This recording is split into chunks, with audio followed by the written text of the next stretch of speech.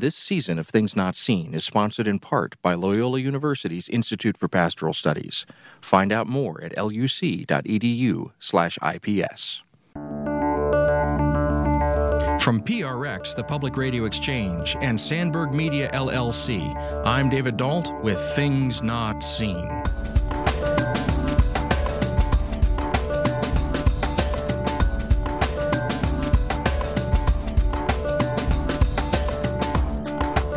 I had just somehow been ushered into eternity. I'd been ushered into light. I'd been ushered into love with a capital L, mystery with a capital M.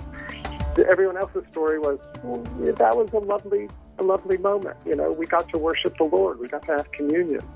But for them, it was just another, it's just another day at church. And for me, it was like I had been to the mountaintop.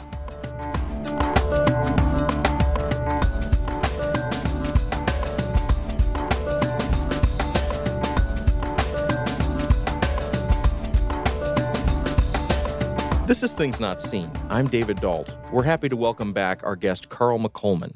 He's the author of Befriending Silence, the Big Book of Christian Mysticism, Christian Mystics, 108 Seers, Saints, and Sages, and Answering the Contemplative Call. He lives near Atlanta, Georgia, where he's a member of the Lay Cistercians of Our Lady of the Holy Spirit, a contemplative community under the spiritual guidance of Trappist monks. He leads workshops, and he also runs a podcast, which we'll talk about a little later in the show. Today, we're going to be talking about his recent book, Unteachable Lessons, Why Wisdom Can't Be Taught and Why That's Okay. Carl McColman, welcome back to Things Not Seen. Oh, it's great to be here, David. So in your book, Unteachable Lessons, this is different from some of your other books. You talk in those other books about other people's mystical experiences oftentimes. Here, you're really sharing with us a little bit of your own journey, and one of the stories that you tell is a story that grounds itself in a little conference center run by the Presbyterians in the Shenandoah Valley of Virginia, a place called the Massanetta Conference Center. Now, I've been to Massanetta. I've been to a conference there, and so I know a little bit about what this place is like. But tell us a little bit about that place and how it factored into your walk as a person of faith. Well, I'm from Virginia. I grew up in Hampton, Virginia, and I was a Lutheran. My faith of origin is Lutheranism. My parents were very, active church-going Lutherans. And so even though Massanetta is a Presbyterian conference center, every now and then the Lutherans would kind of take it over. And even from, I guess, 6th or 7th grade, we would go up there for 1 week each summer. There would be a summer assembly for the Lutheran Synod. So Massanetta was a very special place to me. It was church camp. It was the church camp experience I had as a child. Then the story that I tell in the book goes to an event that actually took place in February. There used to be a weekend event called Winter Celebration. And so it was a little different experience. In the summer, of course, at Massanetta, you have canoeing and you have hiking, outdoor sports, those kinds of things, a swimming pool. And all of that is just not available in the winter months. It's, Massanetta is in the Shenandoah Valley. It does snow there. It does get cold. So when I went there for this winter event, there was, 100 or 200 high school youth from all over the state of Virginia, plus the adult counselors and so forth. But we were all kind of cooped up in this hotel. So it was a more intensive kind of an experience and really, a time for faith sharing and faith development. And I went there, I was a sophomore in high school, so I was probably about 16 years old. To be perfectly candid, I was more interested in girls than in God at that point in my journey. But that weekend it really moved me. It really kind of touched me about how faith can be relevant in our lives. And of course, the big moment, which is what I talk about in my book, the big moment was Saturday evening when we had a communion service. This was back in the 1970s, okay? So it's that kind of folk music, they'll know we are Christians by our love, kumbaya kind of spirituality. But in the midst of that, how do you put this into words? It's like trying to put something into words that you cannot put into words. So I'm going to just muddle through here, and I beg, your indulgence. But I essentially had some sort of an encounter with mystery with a capital M, or should I say with love with a capital L. And I could kind of toss off, I had some sort of an experience of God. Well, number one, I really don't like the word experience. And number two, I think oftentimes, God comes to us as profound mystery. But it was just this moment of mystery in my life, but this sense of being loved, this sense of being in love. And that's a pun there, like being in love, like falling in love, but also like being immersed in love.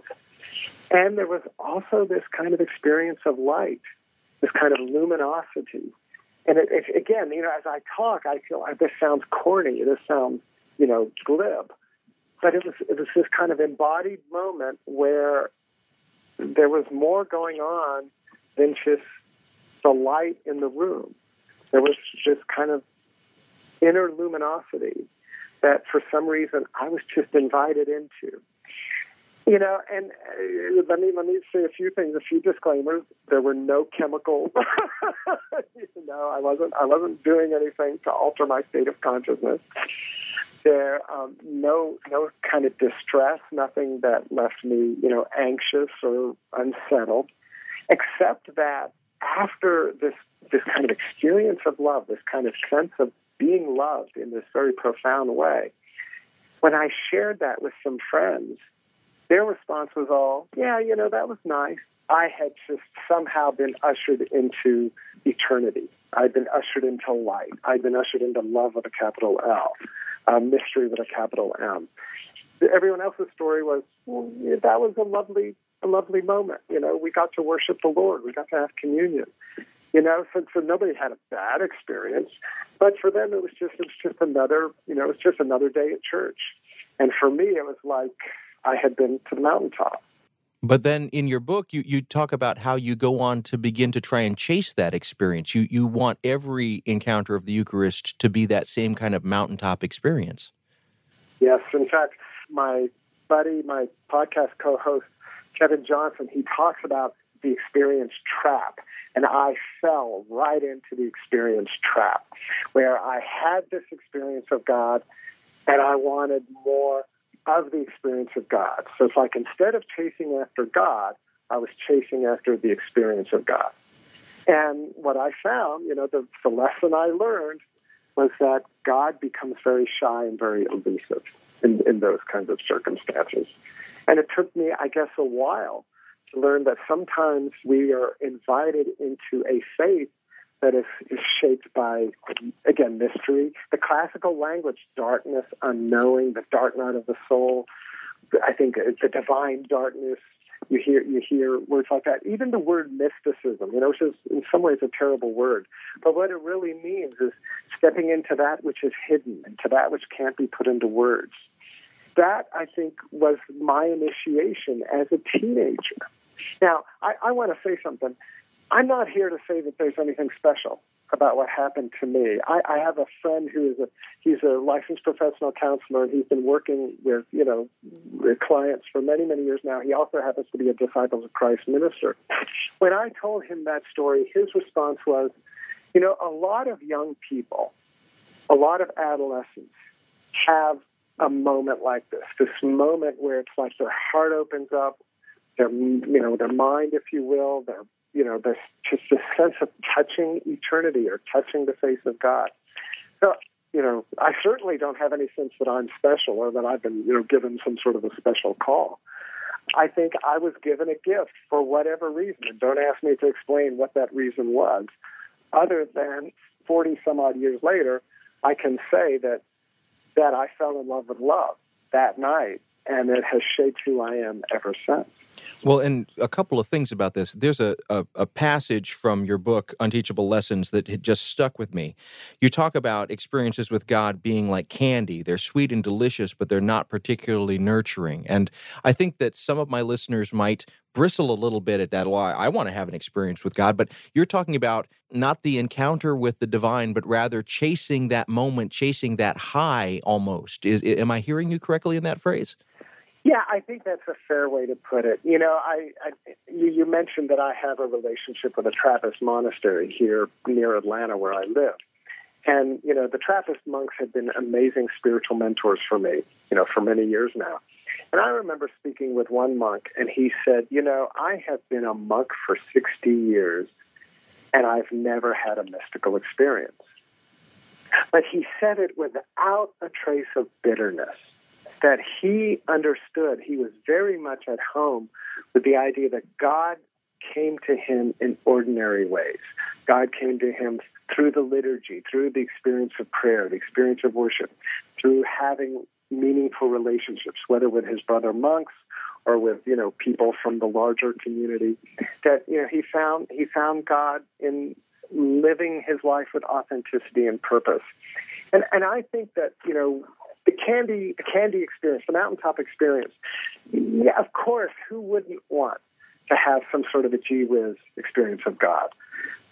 But I think that those of us who, for whatever reason, have those, again and again and again, certainly my experience and the experience of, if you read the great mystics, they all speak almost with this universal voice, that those kinds of, momentary encounters with the mystery are always in service of something higher or deeper or nobler. And I think that higher, deeper, nobler thing is this learning to recognize that God, that the divine, that the mystery with a capital M is actually met in the most ordinary and down-to-earth ways, if we can learn to just open our eyes and open our hearts and open our ears to have that encounter. If you're just joining us, this is Things Not Seen. I'm David Dault, and we're speaking today with Carl McColman. He's been on the show before, but today we're talking to him about his recent book, Unteachable Lessons, Why Wisdom Can't Be Taught and Why That's Okay. We'll be back in a moment. Things Not Seen is brought to you in part by Liturgical Press. Liturgical Press is a trusted publisher of resources on liturgy, scripture, theology, and spirituality. They've evolved to serve the changing needs of the Christian church, and they produce resources for pastoral leaders, teachers, engaged learners, and all leaders looking for quality books on faith and culture. Lit Press books are available at your favorite book retailer and online at litpress.org. That's litpress.org.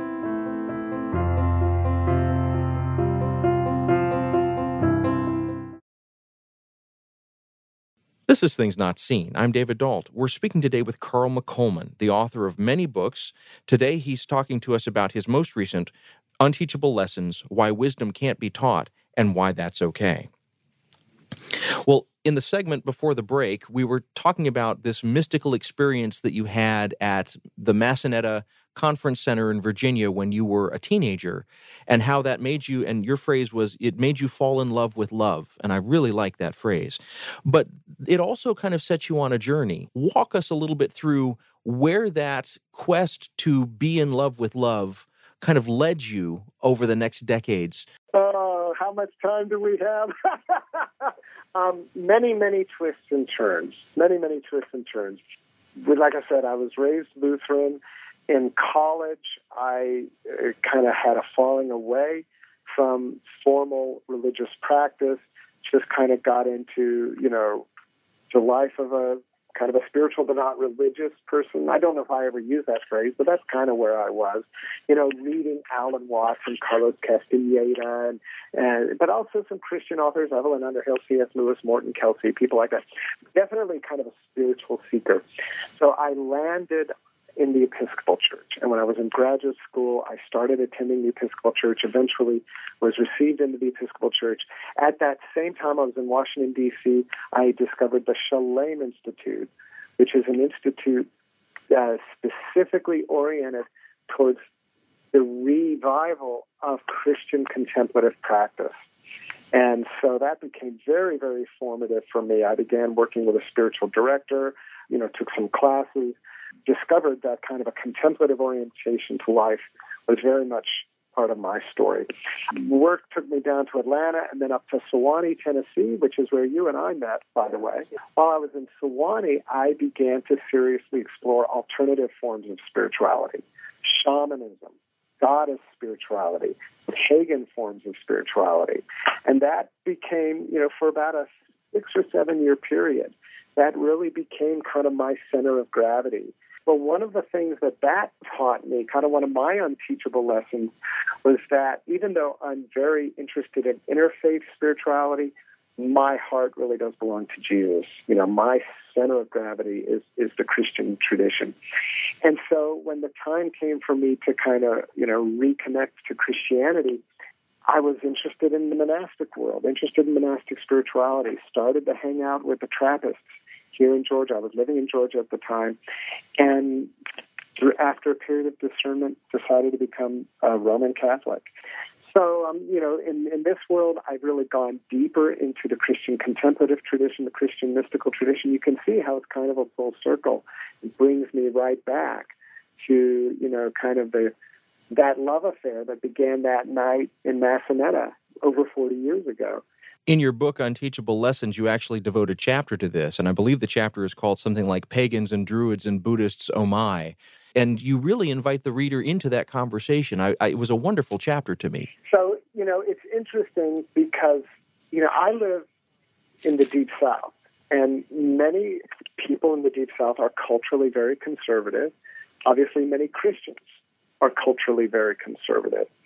And one of the ways in which that manifests itself is that, at least in my experience, there's a certain kind of segment of the Christian community that sees part of Christian identity, meaning that you really shouldn't be engaged in non-Christian spiritualities or non-Christian communities of faith unless you are actively evangelizing those persons.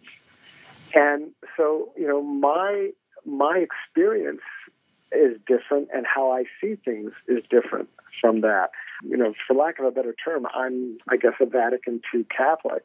The Vatican II, the ecumenical council that happened back in the 1960s, what emerges in the Catholic world is this real kind of hermeneutic of appreciation, this real kind of recognition that Christianity can be enhanced and can be deepened by proactive and positive engagement with persons of other faiths. That has just been kind of my guiding star, and especially since my journey included this season when I was alienated from Christianity, and there are a variety of reasons why that was the case, but ultimately then drawn back. And one of the things I've learned in the 15 years since I came back to kind of Christian identity and Christian practice is that a lot of people have journeys very similar to mine. Now their path instead, it might not be into paganism, but it might be into Buddhism or into Sufism or simply into kind of a secular way of living, various kind of New Age forms of spirituality. And then, but some people then they say, well, the Christian story still matters to me. Jesus still matters to me. Christian ethics still matter to me. So they return to the church. But it's not like they just erase the last 5, 10, 20, however many years. They come back a different person. And I think that there are some people I think that's alarming. To me, that's exciting.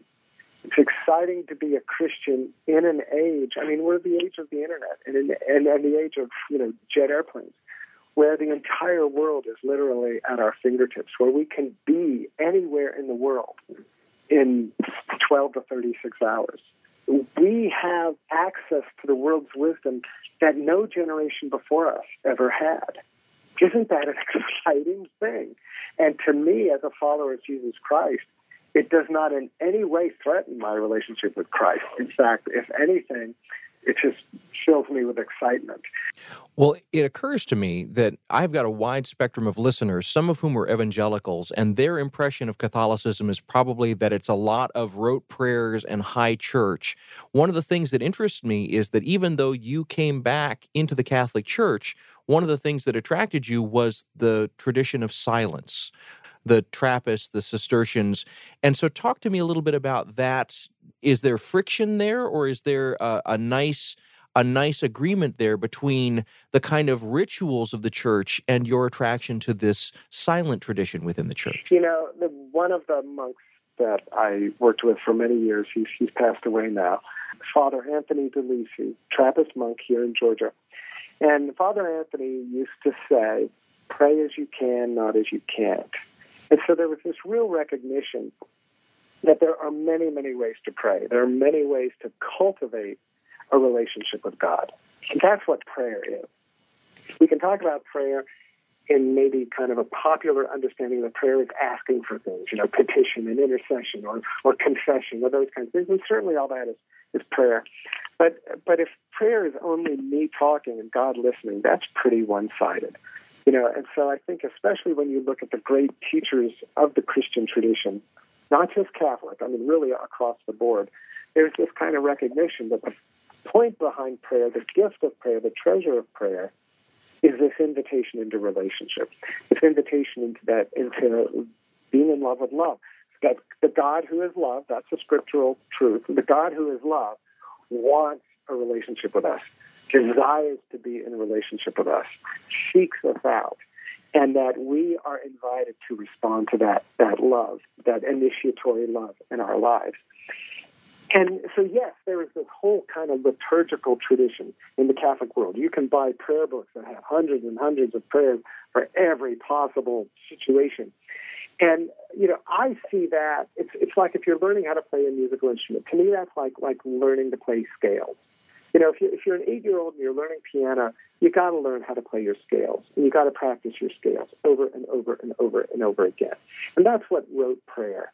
It's learning the language of intimacy with God. A lot of people never get beyond that. And I don't judge that because, again, pray as you can, not as you can't. If that's where you need to be to cultivate your relationship with God, then be there. But there are many, many people at various points in our life journey. We are called into more conversational forms of prayer. You certainly find that in the evangelical world. The idea of having a conversation with God. But then this idea, and in the Catholic tradition, it's called mental prayer, this idea of reflecting on who God is and what it means to experience, there's that terrible word again, to experience God's presence in our lives, to experience the truths of the faith, that God is love, that God is mercy, that God is relationship, and that God builds community, and that God's love is self-sacrificial, et cetera, et cetera, et cetera. To reflect on that and to make those kind of abstract spiritual truths, make them embodied realities in our lives. So then that's kind of the next piece of it. And then finally, you alluded to this, and I do talk about this in the book, there is this long-standing tradition that goes all the way back to the deserts of Egypt and Palestine, back in the 2nd, 3rd, and 4th centuries, of these amazing Christian saints, spiritual teachers, who found that by moving deeply into silence, and kind of letting go of our thoughts and our conceptual, discursive, kind of interior chatter. You don't empty your mind. That's kind of a myth that's out there. You don't empty your mind, just like you let it go. It's almost like you're paying more attention. It's like looking at a piece of paper. I think I use this analogy in the book. It's like instead of paying attention to the ink on the page, you pay attention to the paper that the ink is printed on. You pay attention to the silence. And why? Because, first of all, God said, be still and know that I am God. Into that silence, into that stillness, we are given the opportunity to really receive God's presence in our lives. Now, I think God is present whether we are silent and still before God or not. But it's an invitation for us to recognize that divine presence, that actually comes to us in these very, very quiet, very mysterious ways. So, certainly the monks who live a very silent life, they don't take a vow of silence. It's kind of a misunderstanding. But silence is part of their culture, part of their way of living. That has certainly been their experience of prayer for centuries now. And even though I'm not a monk, it has been a tremendous privilege for me to study with monks and to pray with monks and to learn from them, to learn the ropes of contemplative or silent prayer. If you're just joining us, this is Things Not Seen. I'm David Dault, and we're speaking today with Carl McColman about his recent book, Unteachable Lessons, Why Wisdom Can't Be Taught and Why That's Okay. We'll be back in a moment. Things Not Seen is made possible in part through the generosity of our Patreon supporters. If you'd like to join them, please go to patreon.com/notseenradio. That's patreon.com/notseenradio. Thank you. This is Things Not Seen. I'm David Dault. Each week on our program, we bring you a rich conversation about culture and faith. Today, we're talking with Carl McColman. He's been on the show before to talk about some of his other books, but today he's back to talk to us about his recent book, Unteachable Lessons: Why Wisdom Can't Be Taught and Why That's Okay. One thing that rings out clearly through your entire book, Unteachable Lessons, is the importance of relationships along the way. And there was one relationship in particular that you begin the book with. This journey to neo-paganism leads to some circumstances that make you encounter a woman who eventually becomes your wife. Her name is Fran, and Fran has a daughter. That daughter was named Rhiannon. And your experience with Rhiannon has also helped to shape your journey of faith. And I'd like to take a few moments, if you're willing, to talk about that encounter with Rhiannon and how it has changed you.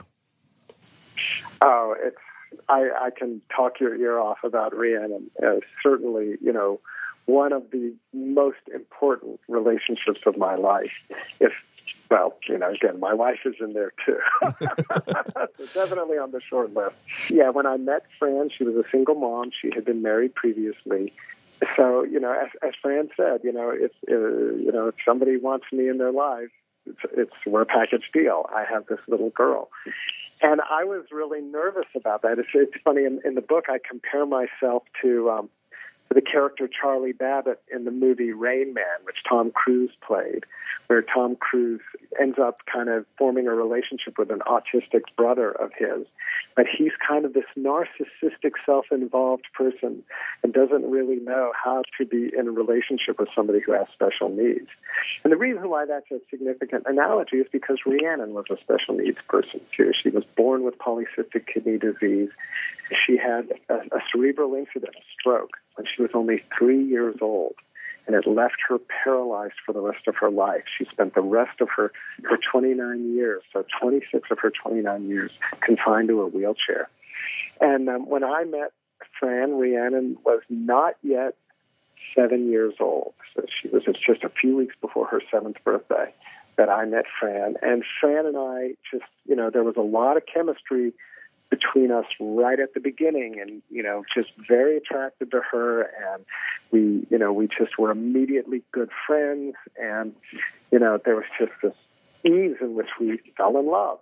And so Rhiannon was part of our journey of getting to know each other, but Fran and I primarily spent weekends together because she was a long distance relationship, and Rhiannon spent most of her weekends with her grandmother. So it really wasn't until after I got married that I entered into what it means to have a day-in, day-out relationship with a little girl who needs care. And it was difficult, and I had a hard time adjusting to it. And let's just say that over the next 22 years, Rhiannon taught me how to love. She taught me how to love, and then her illness led to her death. So she also taught me how to grieve. And that really was, in fact, the title of the book comes from that chapter of the book. That chapter of the book is called Unteachable Lessons, because I think when it comes to how do we learn how to love, how do we learn how to grieve, how do we learn how to be a parent? I mean, even with a child that has no serious medical issues, how do we learn how to be a husband or a wife? You can't read these things out of a book. These are lessons that have to be taught through living and through relationship. It was a tremendous journey for me as your friend to be reading along with you. And I'm sure that readers who have never met you would feel a similar openness and honesty in this chapter. I wonder what it was like writing that chapter and revisiting these memories. Was it painful? Did you weep as you wrote it, or was it a more clinical experience? Well, it certainly wasn't clinical. It was certainly very involved. It's funny because I don't remember weeping as I wrote it. But when we were doing the final editing, my publisher is William B. Erdman's, and as I was working with the editors with Erdman's, and because you're a writer, they the editor goes through it, and then they send the manuscript back to you, and you go through it again, and then you send it back, and there's this kind of back and forth. And then eventually the book gets laid out, the typesetting gets laid out, and then they send it to you one last time. And at that point, you're really only just proofreading, for typos or for a stray, punctuation mark or a misspelled word or whatever. But I remember when I got that last copy of the manuscript and was reading through it, that's when I wept. That's when I really I gave myself permission to just be present with the story. So, so I guess before then I was so invested in telling the story. And I'm just so honored by your comments, David, because that was my contract with the reader, quote unquote, that to tell the story as honestly and as authentically as I could. Because it's not necessarily a story in which I shine, that I certainly do talk about my selfishness, losing my temper with, my child having to apologize to her. But then also, the grace that came through that, suddenly there was this kind of recognition that even in the messiness of an imperfect relationship, and let's be real, all human relationships are imperfect. I think the most loving marriage still has its edges of struggle and of challenge. And if a marriage doesn't have that to me, if I were a therapist, I would see that as a red flag, So it's the nature of love that we get into the dirt, we get into our shadow, we get into pain, each other's pain, and the horrible recognition when we learn that we've actually caused the other person's pain. All of that is in the mix. And one of the things about Rhiannon was she was a truly loving person, and she was a forgiving person. She was a kind person. And so even as I stumbled through, okay, what does this mean to be a stepfather, and how can I do this with a measure of integrity and grace? And one of the things I talk about in the book is that I resented the fact that, she was handicapped and that required so much care. I'm not proud to admit it, but it's the truth. I just plain resented it. And she loved me and forgave me through that resentment. And because of that, I was able to find in my own heart that the resentment was not the whole story.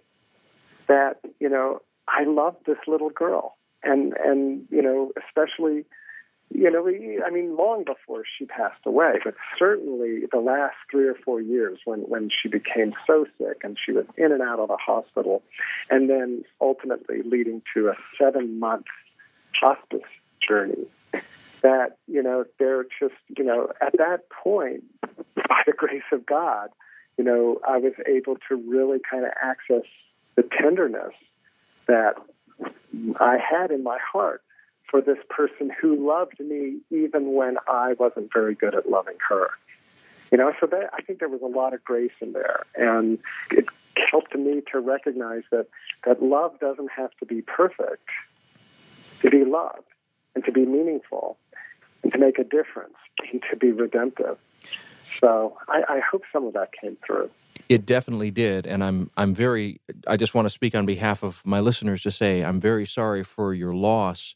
One of the things that you talk about in the book Unteachable Lessons is because of her stroke when she was 3, her mental capacity never progressed beyond that of a 10-year-old.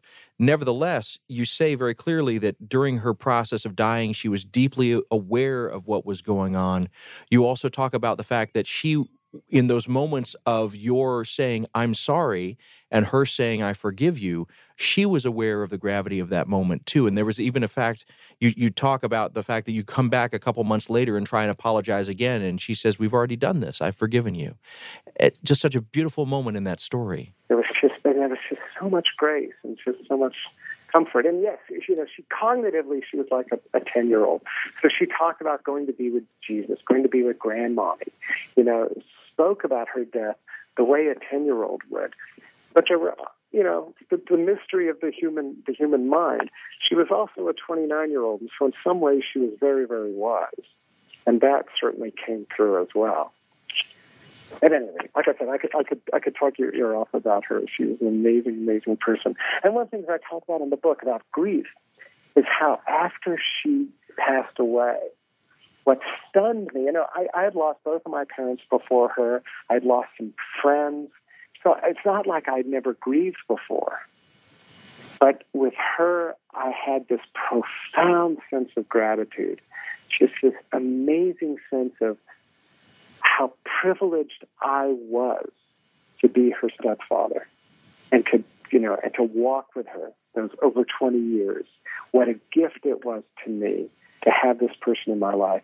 So here I am crying like a baby, and yet at the same time, just wash and wash of gratitude coming over my heart.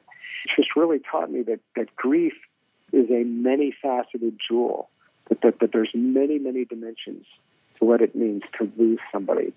And it's not all painful, although certainly pain is a part of the story.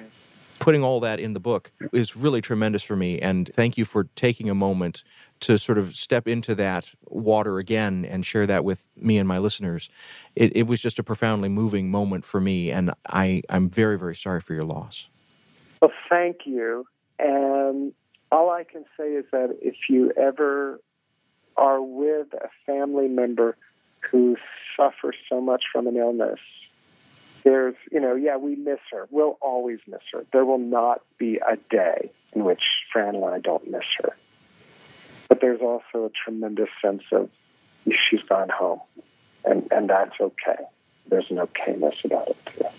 If you're just joining us, this is Things Not Seen. I'm David Dault. We're speaking to Carl McColman. He's been a guest on the show before, and he's back today to talk with us about his recent book, Unteachable Lessons, Why Wisdom Can't Be Taught and Why That's Okay. We'll be back in a moment.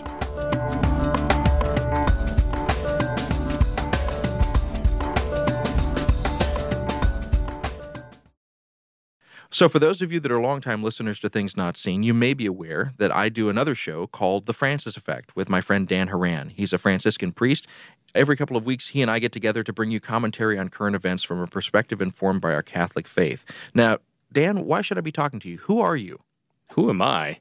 I'm a Franciscan friar, a Roman Catholic priest, and a professor of theology here in Chicago, and that's a good question. I have no idea why you should be talking with me, but if people are interested in what a conversation between you, the otherwise respectable host of Things Not Seen, and me, the not-so-respectable Roman Catholic priest and theologian, I think they should tune in. Yeah, they should definitely tune in. So that's The Francis Effect, and you can find it at francisfxpod.com. This is Things Not Seen. I'm David Dault. We're speaking today with Carl McColman. He's been a guest on the show before. Today, he's back to talk to us about his recent book, Unteachable Lessons, Why Wisdom Can't Be Taught and Why That's Okay. Well, in addition to being a conference leader, a speaker, and a writer, you also have recently become the host or the co-host of a podcast. So tell us a little bit about Encountering Silence and how it came to be. Encountering Silence is the podcast that I co-host along with my good friends and colleagues, Cassidy Hall and Kevin Johnson. And we are all three people that are just very much engaged with kind of Christian contemplative spirituality, the recovery of a contemplative way of knowing, contemplative way of doing theology, and certainly the significance of silence in the spiritual life, which you and I have already touched on. And we spoke about that when we talked about prayer earlier. Cassidy was the co-producer of an amazing movie. I want to give a shout-out to this movie directed by Patrick Shen. It's called In Pursuit of Silence. And it's a documentary about the importance of silence and the challenges that we are facing in our world that has become increasingly noisy, especially through technology. And the movie is a work of art. It's not always an easy movie because it really, it's very honest about the problems associated with noise and with excessive sound. One of the people that was interviewed in that movie, the Anglican theologian, spiritual writer Maggie Ross, is a mentor to Kevin. And so Maggie, after she'd been interviewed by Patrick and Cassidy, she mentioned to Kevin, you need to get in touch with these people. Kevin got in touch with Cassidy, and then he and I were friends just through social media. He reached out to me and he said, you need to get in touch with these people.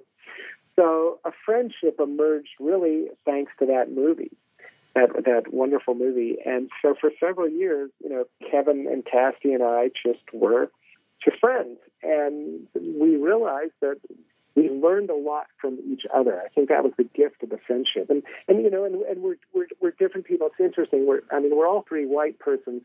Kevin and I are both men. Cassidy is a woman. Cassidy is queer. Kevin and I are Catholic. She's Episcopalian. So we have some theological differences, but also a lot of affinity too. Since we began the podcast, we've also discovered we all three love poetry.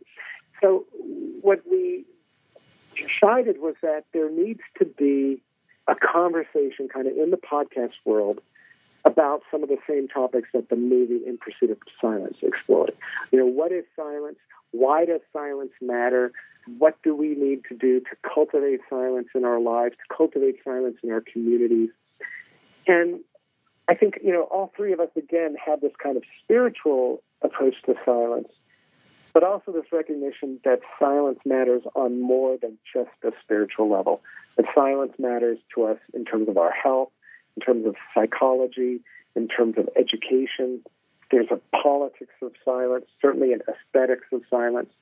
So we began this podcast really as just three friends who kind of wanted to geek out together about silence. And what we very early on found out was that there are some really amazing people out there who are willing to join us in the conversation. And so the first 6 or 7 episodes are just the three of us. And we also, from time to time, we try to have, kind of an episode that's just the three of us. But for the most part, we also have conversation partners. And we've just had, some amazing, amazing conversation partners on the podcast. We've had Richard Rohr, Cynthia Bourgeau, Mary Margaret Funk, Parker Palmer, James Martin, Loretta Coleman Brown, Therese Taylor Stinson. It's just, the list goes on and on. Carrie Newcomer, amazing folk musician. And so people come from different perspectives, but, the conversation always begins with, what is your relationship with silence? How is silence a part of your journey? And then from there, the conversation can go into all sorts of directions. So it's just been this labor of love that the three of us began, and, we found that people are responding. People seem to find the podcast very, very meaningful. And what I love about this is that you have just described to me and my listeners all of this intense conversation about silence. It reminds me of that old John Cage piece, 4 minutes and 33 seconds, where the whole point of the performance is to simply hold the silence. But it's kind of the reverse of that, where you're talking about the experience of silence with a lot of words. It's an interesting twist on the whole process, isn't it?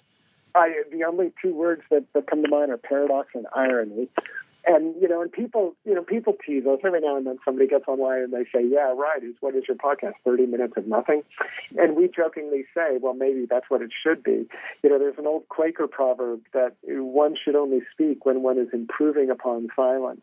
And I think if I really took that seriously, I'd be a lot less loquacious than I am. So it is a paradox. There's an irony in speaking about silence. But this goes back to kind of the relationship between the printed words and the page, whether we like it or not. Language is the means by which we connect, by which we tell stories, and we learn who we are, not only for one another, but even for ourselves. And so we have this paradox of speaking about silence. How do we cherish silence using something that actually breaks the silence in order to help us cherish it? So that irony is never very far from us. But then, just a lot of amazing moments of grace have emerged.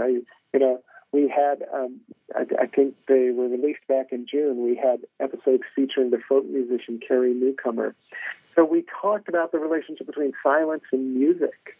And one of the things she said about being a musician, she said music is so ephemeral. Obviously, you can record it, but the actual performance, when you get up in front of an audience, she said, I just share my breath with people.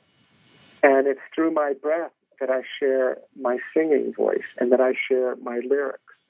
And it was just this lovely moment of recognition that as a musician, she understood that silence was part of everything she did. That is so fascinating. Thank you for telling my listeners a little bit about that, and I just want to encourage them to check out your podcast, Encountering Silence.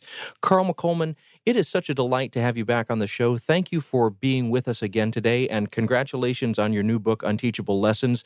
I just found it to be so moving, and I really enjoyed reading it, and I know that my listeners will too. Thank you, David. It's really just been a joy to have this conversation. We've been speaking today with Carl McColman. He's the author of several books, including Befriending Silence, The Big Book of Christian Mysticism, and Answering the Contemplative Call. He lives near Atlanta, Georgia, where he's a member of the Lay Cistercians of Our Lady of the Holy Spirit, a contemplative community under the spiritual guidance of Trappist monks. We've been speaking today about his recent book, Unteachable Lessons, Why Wisdom Can't Be Taught and Why That's Okay. Things Not Seen is produced by Sandberg Media, LLC. We're distributed nationally by PRX, the Public Radio Exchange. Today's show was recorded at the William Adams Studios in beautiful Hyde Park, here on the south side of Chicago.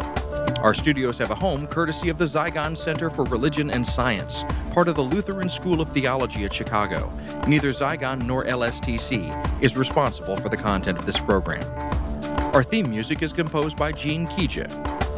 Our show was made possible in part through the generosity of our supporters on Patreon. You can find out how to help us create great programs by going to patreon.com/notseenradio. That's patreon.com/notseenradio. You can follow us on Twitter at Not Seen Radio.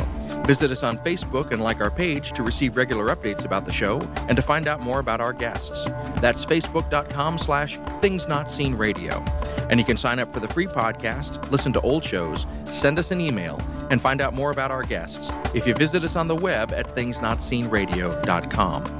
I'm David Dault, and we'll be back next week with more conversations about culture and faith. Please join us.